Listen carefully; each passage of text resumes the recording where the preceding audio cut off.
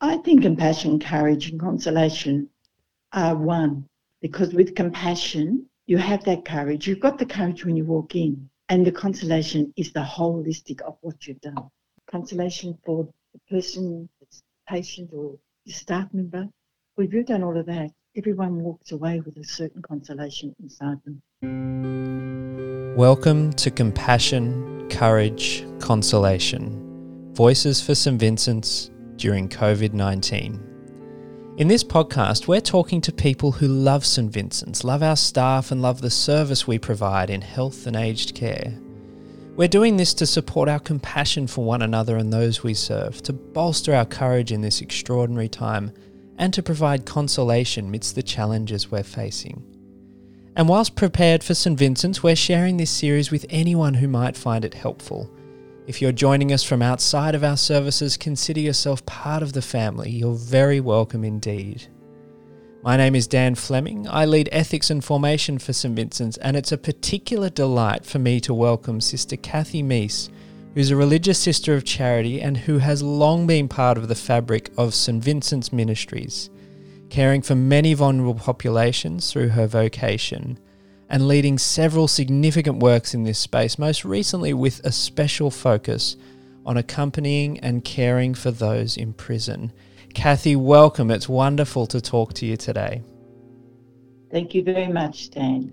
Kathy, you're known as someone who's on the front line, in a very real sense, in a mission sense, in terms of always being with the people you love and the people you serve.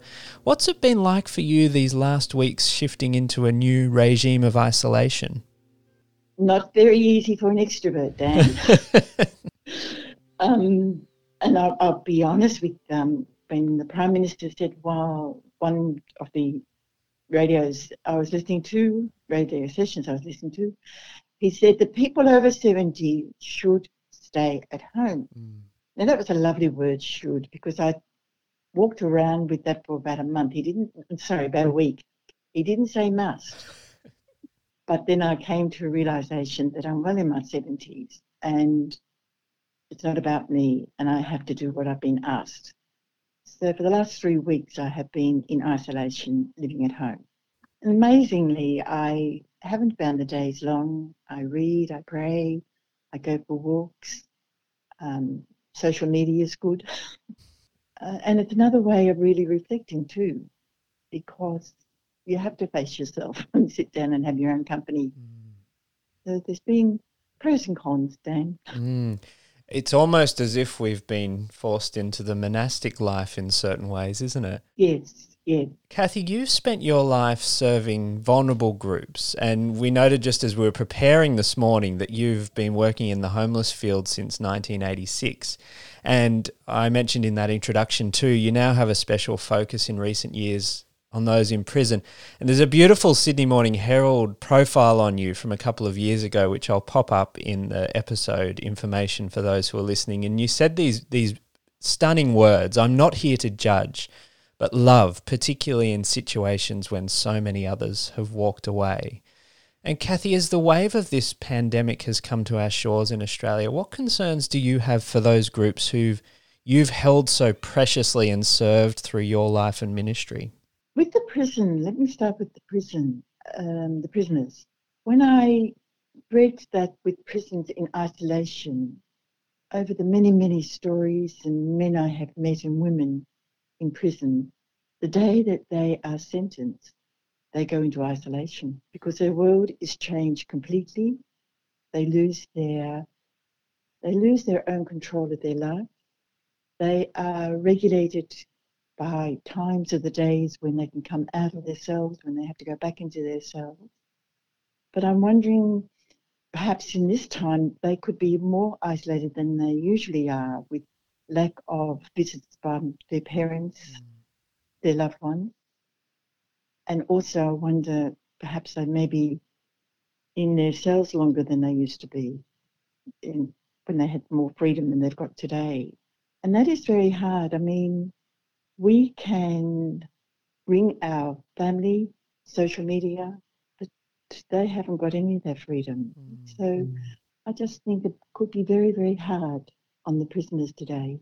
with this isolation. Are you in touch with any of them, Kathy, any of those who you'd normally be out there serving? I'm not in touch with the prisoners who are in prison, but I am in touch with about three men who are now outside of prison. One lives on the farm with his parents. I actually went up when he left prison to visit him on the farm.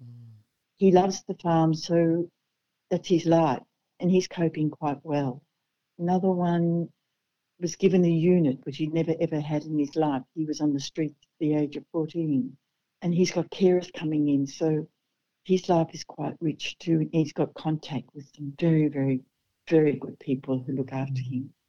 And another one, I've been amazed at how he's changed his life around and has a partner now and is expecting his first child. Oh, wow. So it's quite contrast to what they lived. I'd like to just give you an example of the third one I spoke about who is expecting his first child. I can remember when he was at St Vincent's Hospital and he was pre-prison when I went to this visit. He had a day surgery. And I went to see him at 2:00 and he was still in his operation cloak and that, and he was wanting his clothes.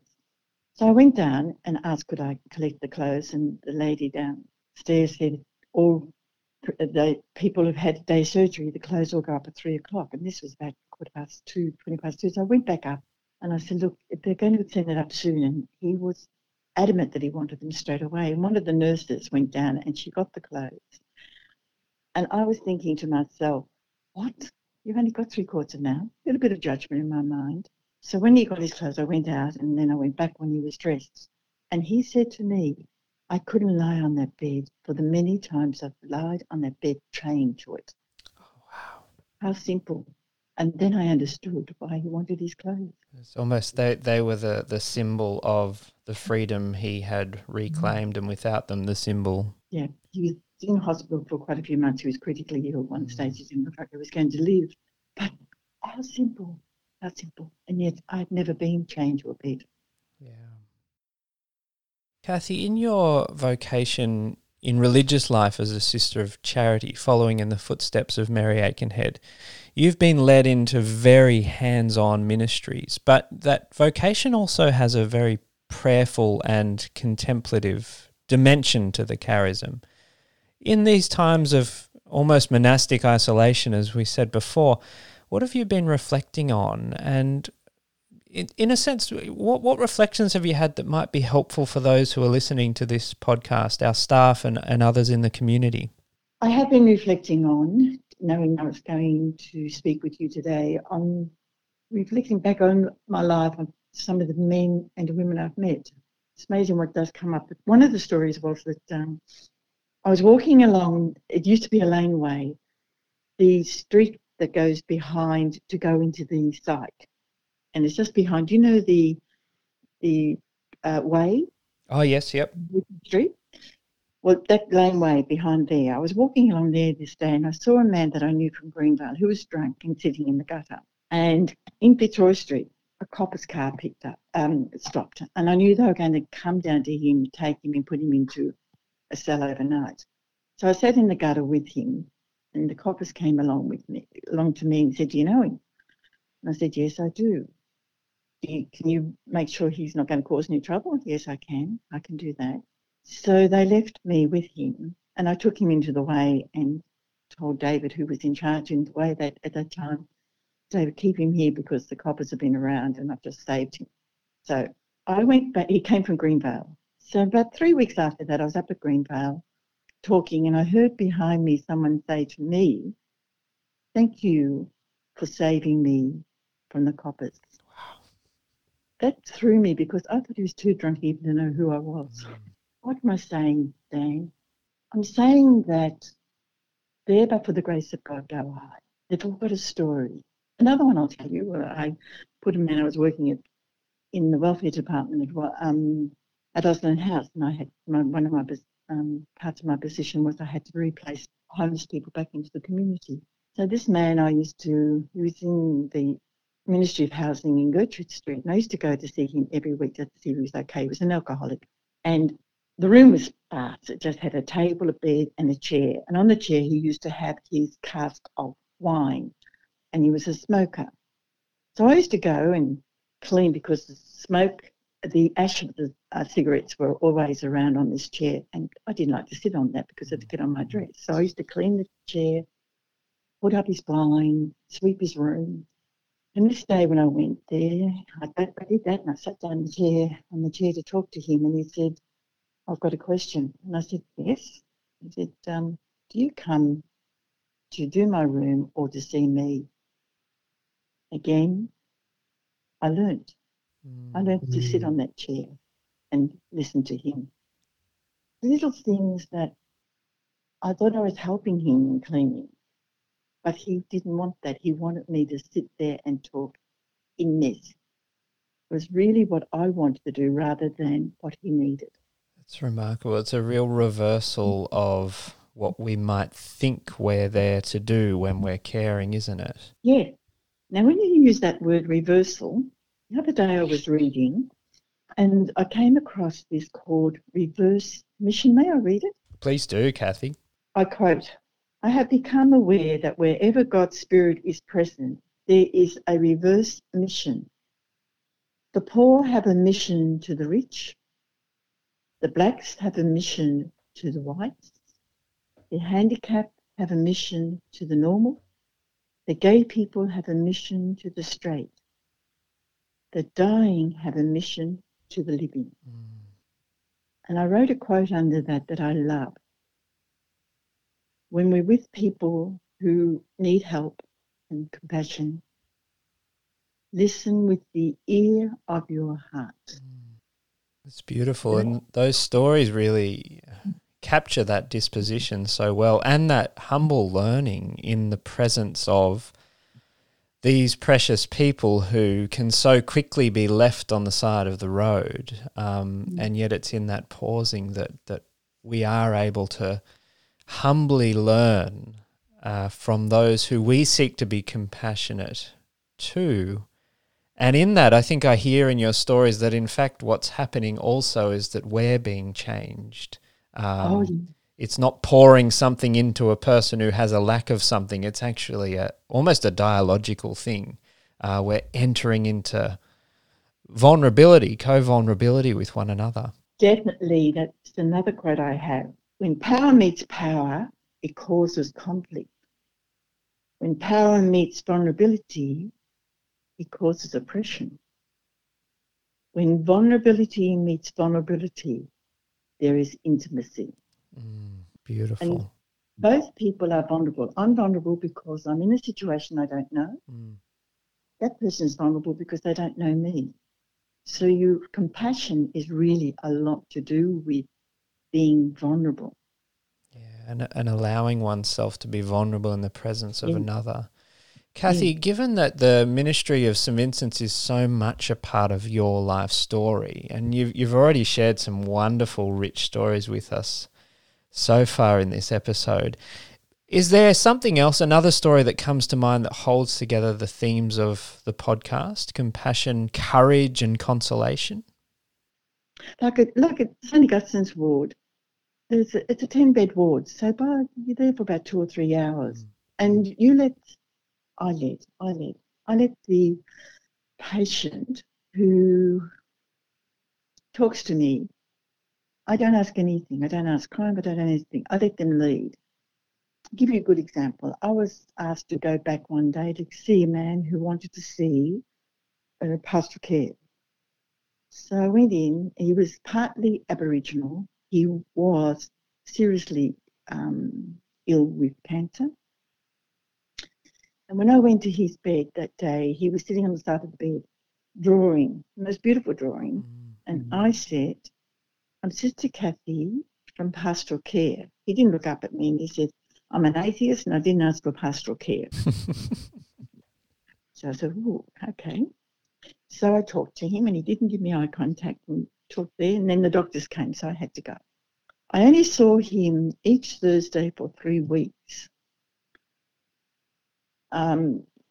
Sean, who I go to St. Augustine's with, he asked him, he knew he was dying. So Sean brought the Aboriginal carer in St Vincent's up to the ward to talk to him.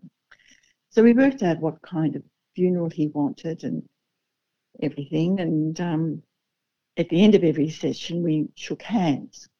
So 3 weeks, I could see when I was there the Thursday, the third week, he was not well at all. So when we were leaving, I put my hand out to shake his hand, and he turned it over and kissed my hand. And he died on the Saturday. So I think that's quite a good story of compassion and consolation, because it was, what am I trying to say, Dan? I think you do what you do, but you don't realise the effect of what's happening in that person. We had the state trustees to see whether he could be cremated, and he wanted his ashes to be thrown on the St Kilda pier, on the St Kilda pier. About 3 weeks after he died, I said to Sean, have you heard anything? And he rang the state trustees. Apparently the father was notified, but the father didn't want to have anything to do with his son. But one of his cousins came forward and they buried him. I could go on and on. Yeah, wow. Again, this theme is coming through of becoming vulnerable and giving whatever gifts one has to the other vulnerable person in front of us, and then, I mean, really humbly waiting for their response. So, it's the opposite of a kind of power coming in over the top. It's an offering of, here I am, this is who I am, can I journey with you? And then a patient waiting for whatever response might come. And I mean, Kathy, it just strikes me so much what a gift these stories are, both in terms of your presence to these people, but the way you speak about them is their generous offerings of these gifts to you. Oh, definitely. It's a two-way. That's beautiful. Kathy, you've seen your fair share of tough times. What gives you courage to continue, and how do you keep up this compassion both for yourself and for others? It's the spirit of God within, both, not just of me, that spirit of God being present. Listening is a wonderful gift, Dan. Real listening, not lecturing, not telling the person what they should be doing, but really listening to what is not said. Listening with the ear of the heart. And when I come home at night, I always, particularly with St Augustine's ward, I always have the sheet with the patient's names on, and I reflect on each patient that night. So what I said before, it's a reverse mission. We're working together. That's beautiful. Kathy, as you know, this is being heard by staff from all across St Vincent's, in our public hospitals, private hospitals and aged care, and some in our community too, who are joining in for the journey.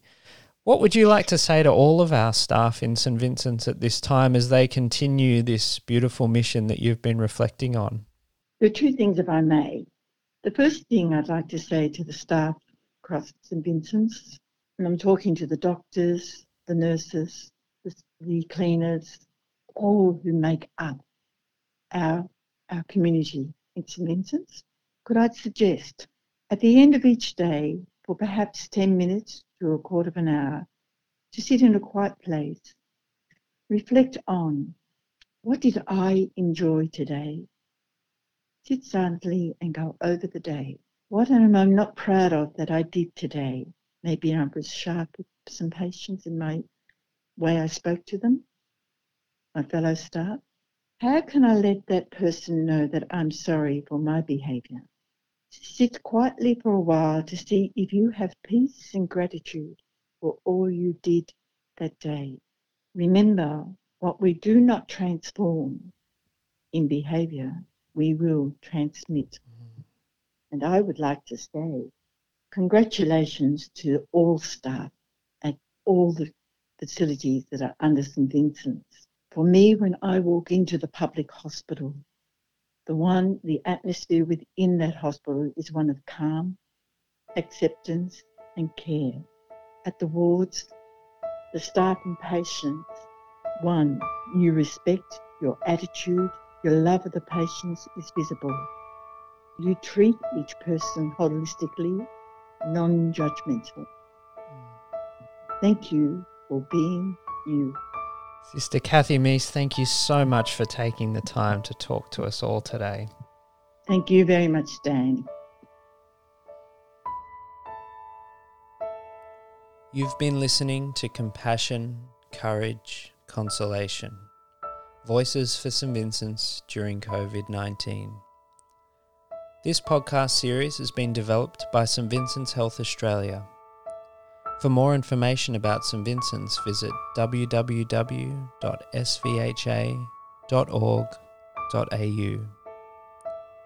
The music for this podcast comes from Kevin MacLeod.